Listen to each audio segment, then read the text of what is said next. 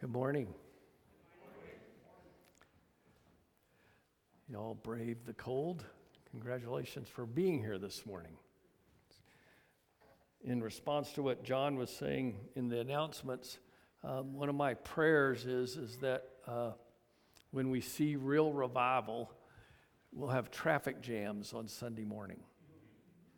Now think about that for a second. I'd like to see 5 o'clock traffic on Sunday morning as people try to get to church because they want to be in God's presence.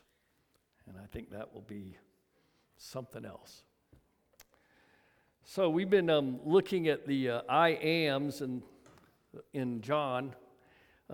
John frames the meat of his book, if you would, around these 7 I am passages and 7 miracles, all of which John meant to display who Christ really is. He's the Son of God. He's the Messiah. He's God in the flesh. We looked last week at Christ's explanation of being the door. In that, we looked at the fact that Jesus talked about and compared himself to a shepherd. This week, we want to look at the next part of this passage in John 10, where Jesus calls himself twice the Good Shepherd. Remember that the shepherd is the actual door to a Middle Eastern sheep pen. The shepherd lays himself across the opening of the door so that the sheep must go over him to get out, or something that would hurt the sheep have to go over him to get in. As the door, the shepherd is very literally laying his life between that which would harm the sheep and that which will keep the sheep safe. So when Jesus calls himself the Good Shepherd, he's magnifying character qualities that make his assertion, being the Messiah, real. I want to look at 4 character qualities today of Jesus that are illuminated in this passage. For a moment, I want you to think about what a person of good character is like. You probably know someone that you esteem, you look up to, and you do that because they're people of good character. What does that person look like? What is it that they display? What makes for someone that you trust? Someone you can depend on. I find that a really hard one in our day. It's so hard to find people that tell you what they're going to do and then do it. That's a character issue. We rarely hear much about character in our day. And I think it's reflected in our culture. We're a culture fast losing the kind of character that made us the nation that we are. I think we've lost our understanding of how important character is. It's my understanding that even now in our court systems, we cannot call into question a person's character, even if they're a known liar, a theft, or an adulterer, a la Fannie Willis right now. Now, I don't know where that came from in our court, because I know that for years, if someone came into court, you would begin to, the opposing attorney would begin to list off the issues that this person has. And as I understand, I may be wrong, I'm not a lawyer, but you cannot bring up those things in court. What in the world? They can only be tried on the case in front of the court, and their past actions cannot be brought up. Maybe I'm wrong, but that is what I understand. So what is character? What is character? The dictionary defines a person's character as referring to especially moral qualities, ethical standards, principles, and the like. You've heard the term, the man of sterling character. So character is the inner moral compass that determines how one behaves, what one usually does, the stand that one will take. So what kind of character traits would you want displayed in the person of God, Jesus? That's a loaded question in one sense, because we all have perceptions of Jesus from our years of being in church and understanding the scripture and all that. But what would you want displayed? Jesus talks about those kind of character qualities that are on display for the character of God for all who will but look. Jesus tells his listeners that he's the good shepherd. Now I want to play off of really good, because as we look at these character qualities, they're an explanation of what makes a good shepherd. Okay? So I'm not going to define good. I think we all know what good is.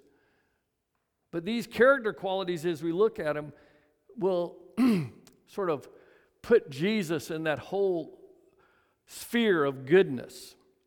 And as he does this, he outlines 4 character qualities of a good shepherd and has what a good shepherd has.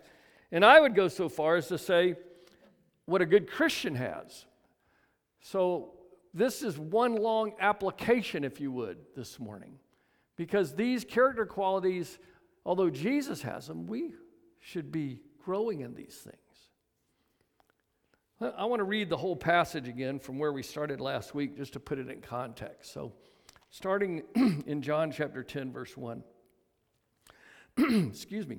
Most assuredly, I say to you, he who does not enter the sheepfold by the door, but climbs up some other way, the same is a thief and a robber. But he who enters by the door is the shepherd of the sheep. To him the doorkeeper opens, and the sheep hear his voice, and he calls his own sheep by name and leads them out. And when he brings out his own sheep, he goes before them, and the sheep follow him, for they know his voice. Yet they will by no means follow a stranger, but will flee from him, for they do not know the voice of strangers. Jesus used this illustration, but they did not understand the things which he spoke to them. Then Jesus said to them again, most assuredly I say to you, I am the door of the sheep. All who ever came before me are thieves and robbers, but the sheep did not hear them. I am the door.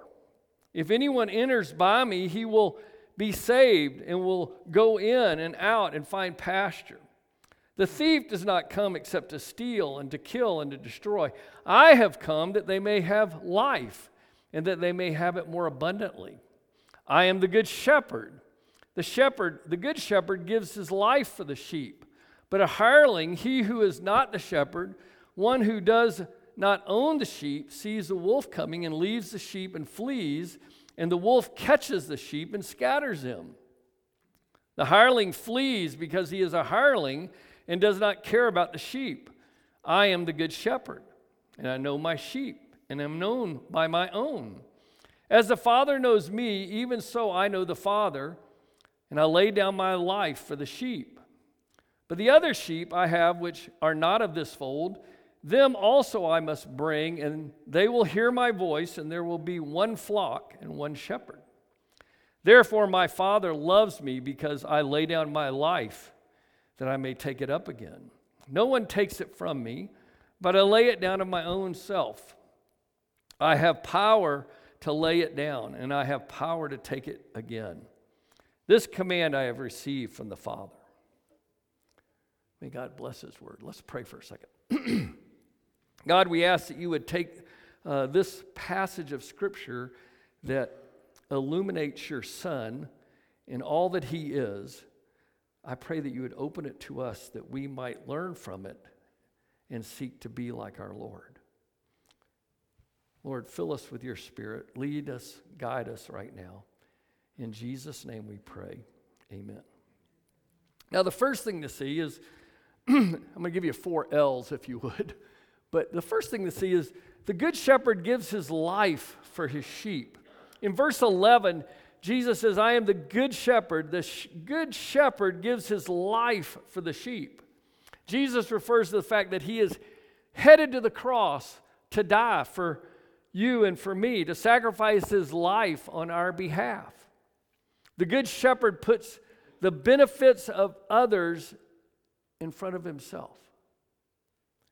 The sheep. The good shepherd does whatever it takes to protect the sheep. The good shepherd lays down his life for others, for his sheep.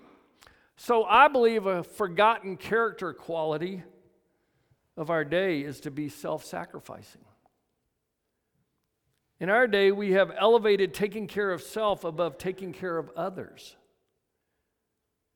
fact, when I went to Bible school, my Bible teacher, he said you could take the word Christian and you could just insert others. Because that's really what a Christian is. He comes to know Jesus, and then he becomes like Jesus, and he takes care of others. He's self-sacrificing. Consequently, because we have this now self-grandizement in our culture, it has affected everything. If we as Christians are not willing to emulate our Savior and live for the sake of others, I believe we've lost one of the central themes of the Christian faith.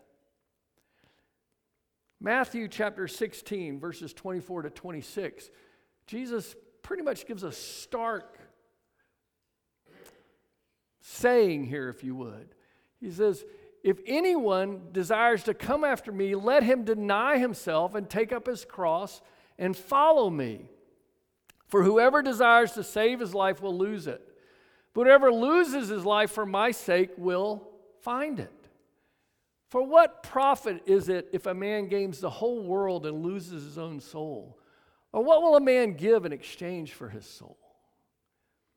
You and I are called to deny ourselves and to take up our cross. In that day and time, when Jesus said, take up your cross, his listeners must have just gone, what? Because they saw the crosses at the edge of their villages and towns where the Romans would hang folks that they didn't particularly care for. They knew that that was an instrument of death. And so what Jesus is saying is, don't count yourself great. Die to self and live for me. Take up your cross and follow after me. Christ died for you and me. He forgot his own comfort, his own desires, his own strength and power, his own majesty and grandeur, and laid it all aside for a cross. He tells us to take up our cross and follow him. That is, we are to follow him to death. Death to our desires, death to ourselves, and wants in terms of putting them all ahead of others. That's a tall order even today. To die to self and to live for others. I believe that when the church is willing to lay all that they think is good for self aside and start living for others, being willing to lay down one's life for others, then we will have a revival unlike anything we've ever had in American history. Then the streets will be full on Sunday morning. America is self-centered. We're spoiled. We're childish. Those who live like Christ, willing to give all for others, will stand out like white against black, if you would, in our culture. In John chapter 15, he says something similar to Matthew. He says, as the Father loved me, I have also loved you. Abide in my love. If you keep my commandments, you will abide in my love, just as I have kept my Father's commandments and abide in his love. These things I have spoken to you, that my joy may remain in you, and your joy may be full. This is my commandment, that you love one another as I have loved you. Now, that all sounds good, doesn't it? Now, if we can run down to verse 17, if I got the right passage. Verse 17, go back. I missed it. Greater love has no one than this, than one lay down his life for his friends. Take up your cross and follow after me. Be willing to die to yourself. That's what a good shepherd does. He takes care of his sheep. He goes all the way to the point of death, if you would, to take care of his sheep. Then verse 17, thank you. These things I command you that you what? Love one another. How do you show love? That's a big question. But in this context, it means to be self-sacrificing. It means to be willing to die to yourself and to live for others. Christ calls on the character quality of self-forgetfulness and sacrificial love. He displays the willingness to die for others. Do you? Do I? I struggle with this one, gang.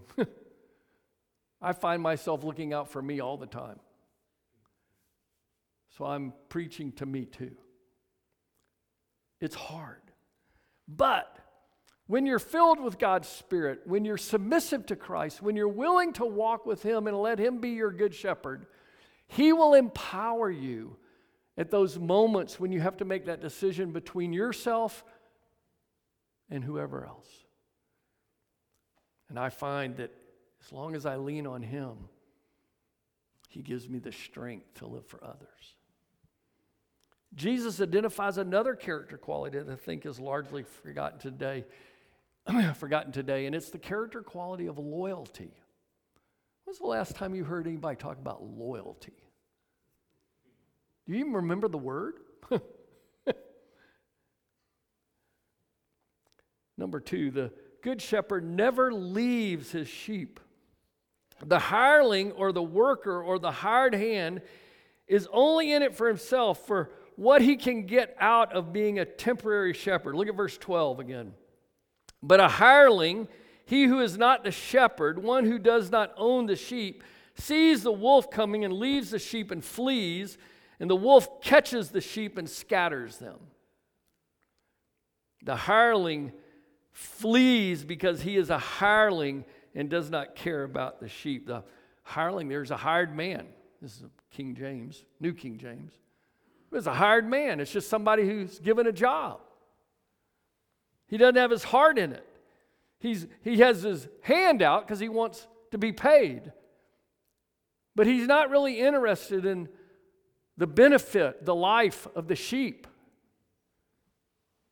He's just doing a job. And he'll leave for a better one if a better job presents itself. But what Christ calls for and shows himself to be is a shepherd that will not leave his sheep. They are his, and he loves them and cares for them and is loyal to them. Have you ever thought about the fact that Christ is loyal to you? I don't deserve that loyalty. Again, I'm preaching me too, gang.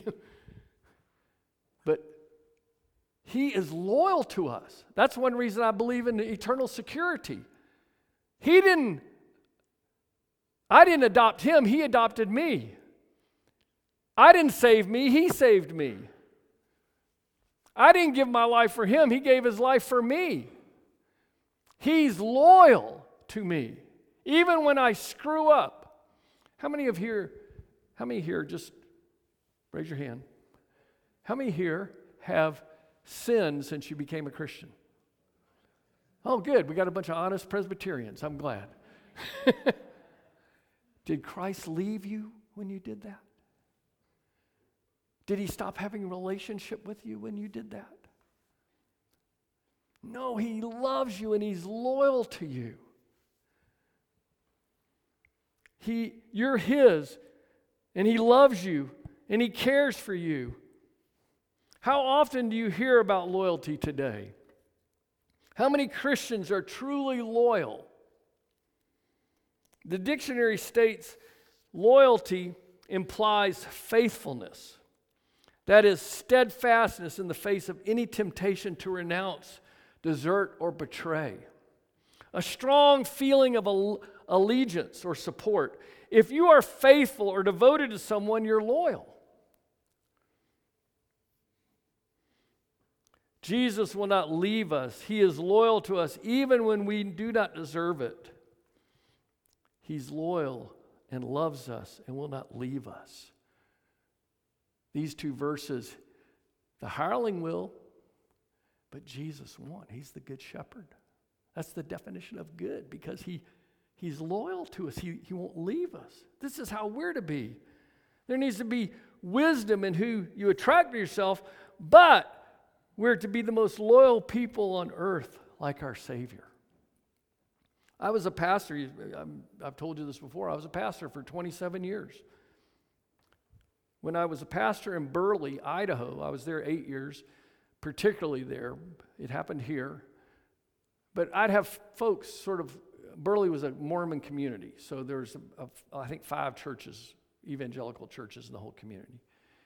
And so when something unique would happen at one of the churches, revival would start, or we'd have a great preacher come in or whatever, I'd have this group of people that would come in and they'd stay for anywhere from 6 weeks to 6 months. I'd call them church tasters. Church tasters.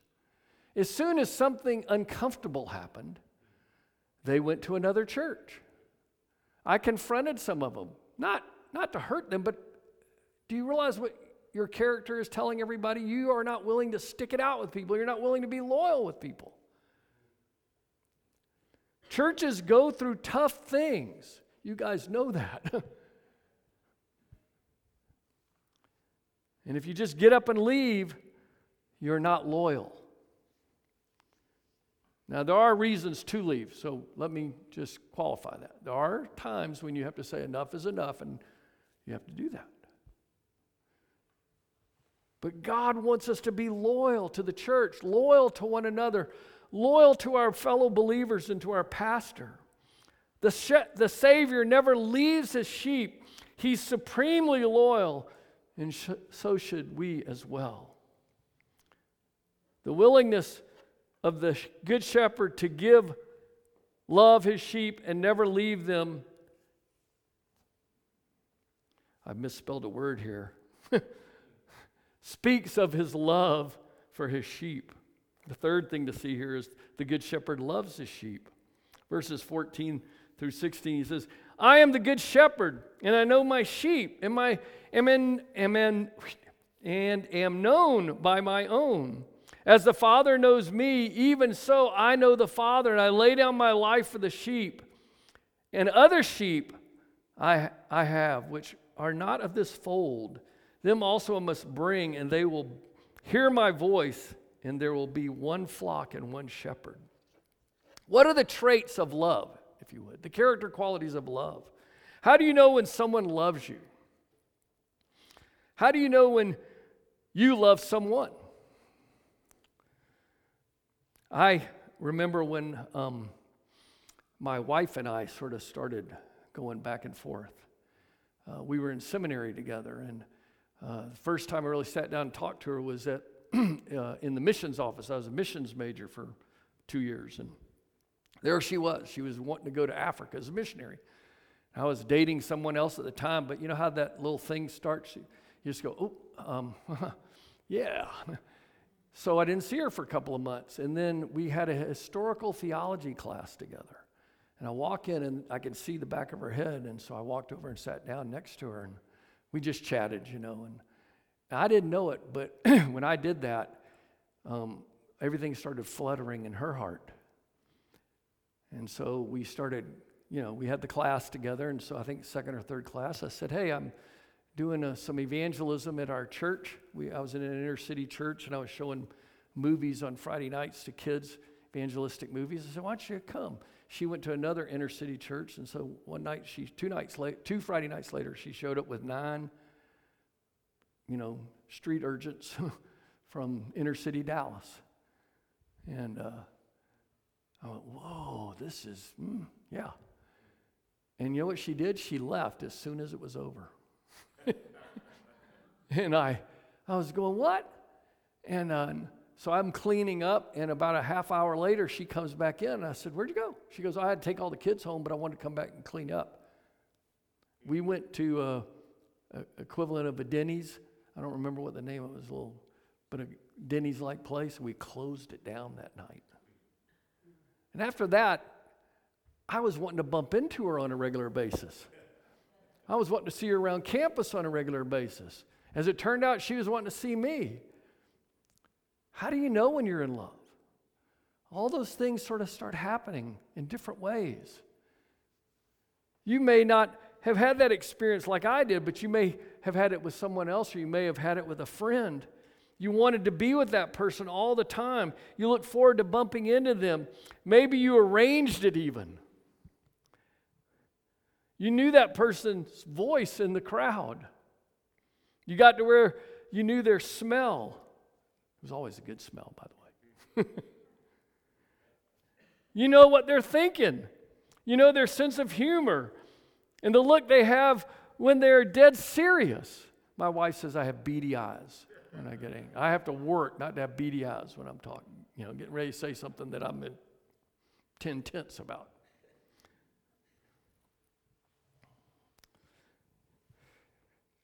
You know their sense of humor. You know them, and they know you. Jesus knows his sheep, and he loves them. And when you and I come to know him, we fall in love with him as well.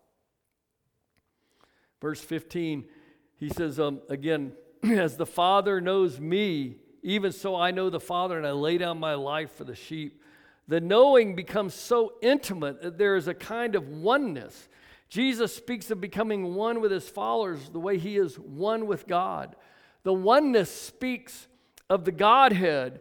It's an allusion, if you would, to the Trinity. There's the Father and the Son. He hadn't quite got to the Holy Spirit, but he's back there. The Father and the Son are one. There's perfect union.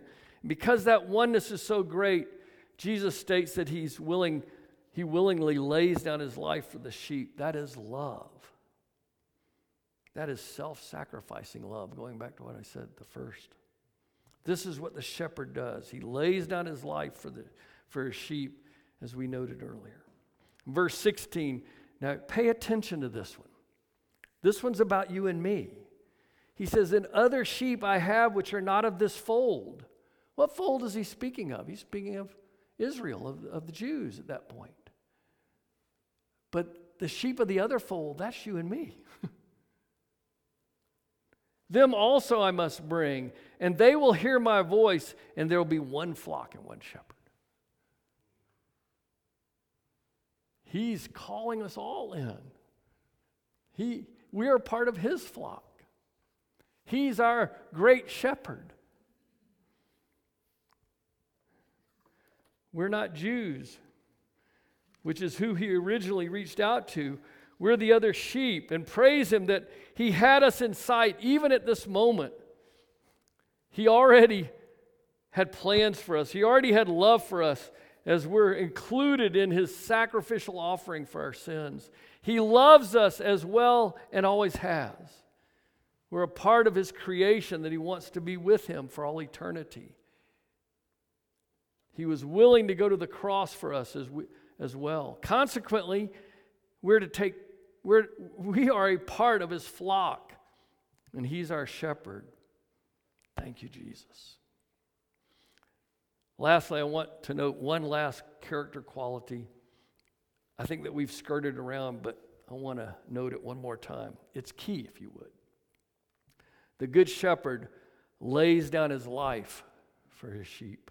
Verse 17, he says, "Therefore, my Father loves me because I lay down my life that I may take it up again." What is the therefore? Jesus has already spoken of his willingness to lay down his life for the sheep.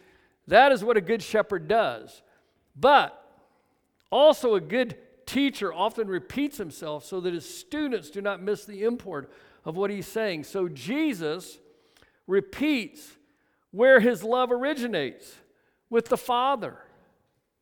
But he does not until now mention or make reference to the resurrection. Now listen to me. We're about to come up to Easter. I'm not doing the lentil stuff. I'm sorry. I'm a Baptist still. But without the resurrection, there is no Christianity. There is no perfect payment for our sin. There is no heaven, as we cannot get there, as our sin will keep us out, and only Christ's death and resurrection gets us in. Verse 17, he says, "No one takes it from me, that is life, but I lay it down of myself. I have power to lay it down, and I have power to take it up again. This command I have received from my Father." His death pays the price of our sin, but his resurrection is the power to overcome death so we can live again and live in eternity. Jesus says that he will take up his life again. That is the resurrection. He lays his life down and he'll take it up again so as to complete our rescue. The character trait, now listen, he never quits. He has the tenacity to get us there with him. Thank you, Jesus. We need to have that kind of tenacity, that never quit attitude to get others in as well. Do you have loved ones who are not in God's flock? Are you being tenacious in your efforts to get them into the kingdom? Are you praying? Are you willing to pray and fast? You know, fasting is the denial of the physical in order to enhance the spiritual. It's a humbling of ourselves before God so that God will listen, although he listens all the time, but it shows our desperation, our tenacity, our desire.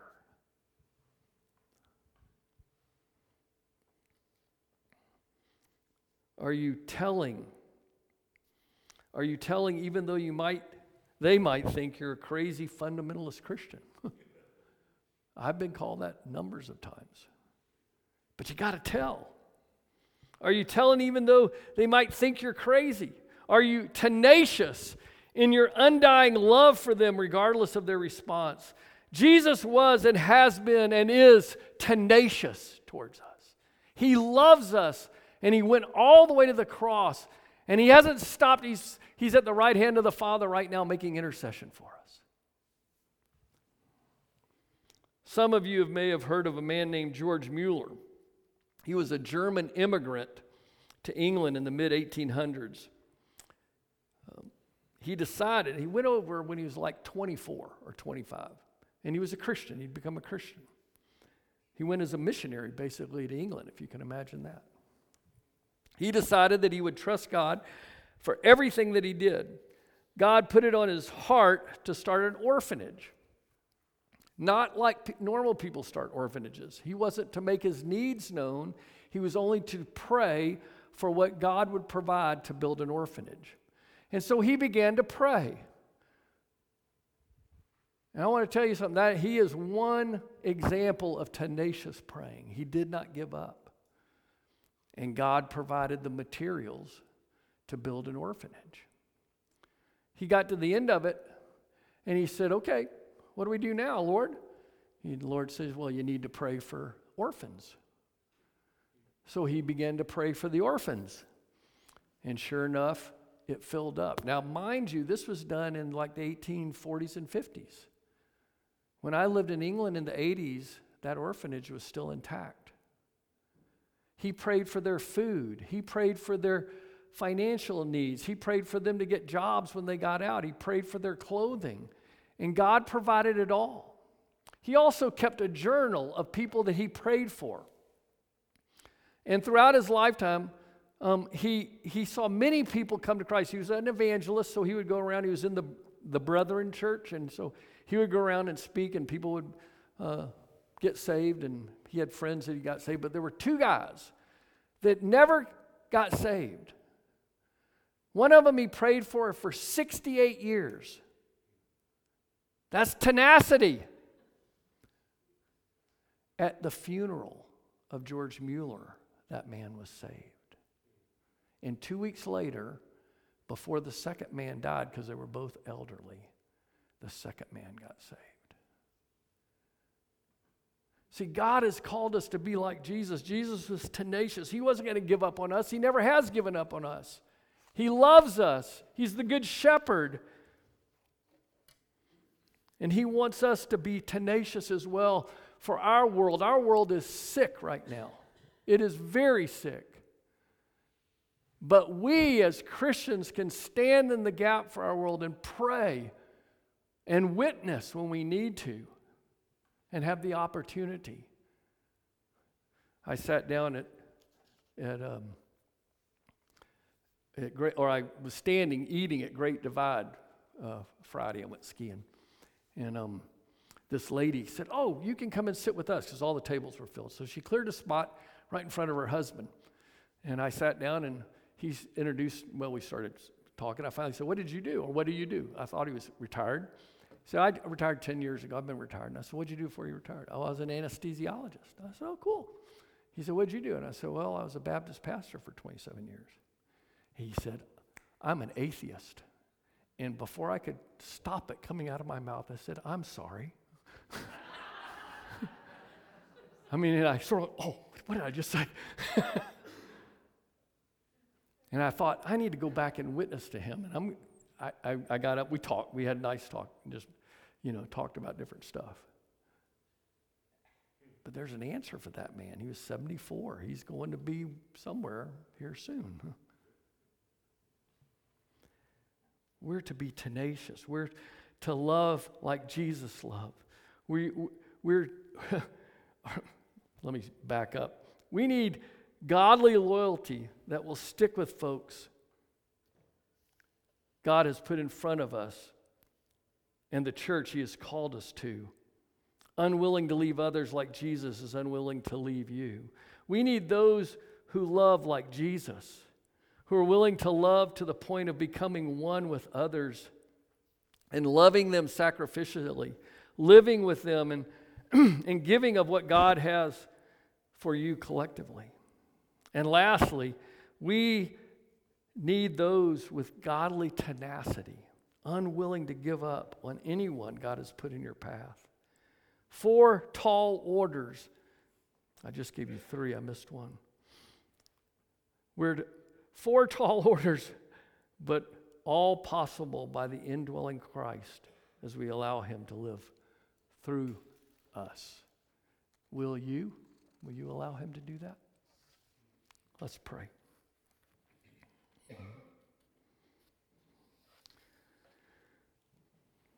Father, we thank you for our good shepherd who loves us so much that he sacrificed himself for us. He's loyal to us. He goes over the top for us. And he's been tenacious before your throne of grace for us. Lord, may we be like him. May we grow in these qualities. May we see our churches full. May we see Sunday morning traffic congestion because people are coming because they've seen the church in action. They've seen your love displayed, and they want to be a part of it. Lord, bless this church. Fill them with your Spirit. Fill their seats. Fill this auditorium. Use them for your glory. Develop in them even more Christ-likeness than what they have now. In Jesus' name we pray. Amen. Thank you.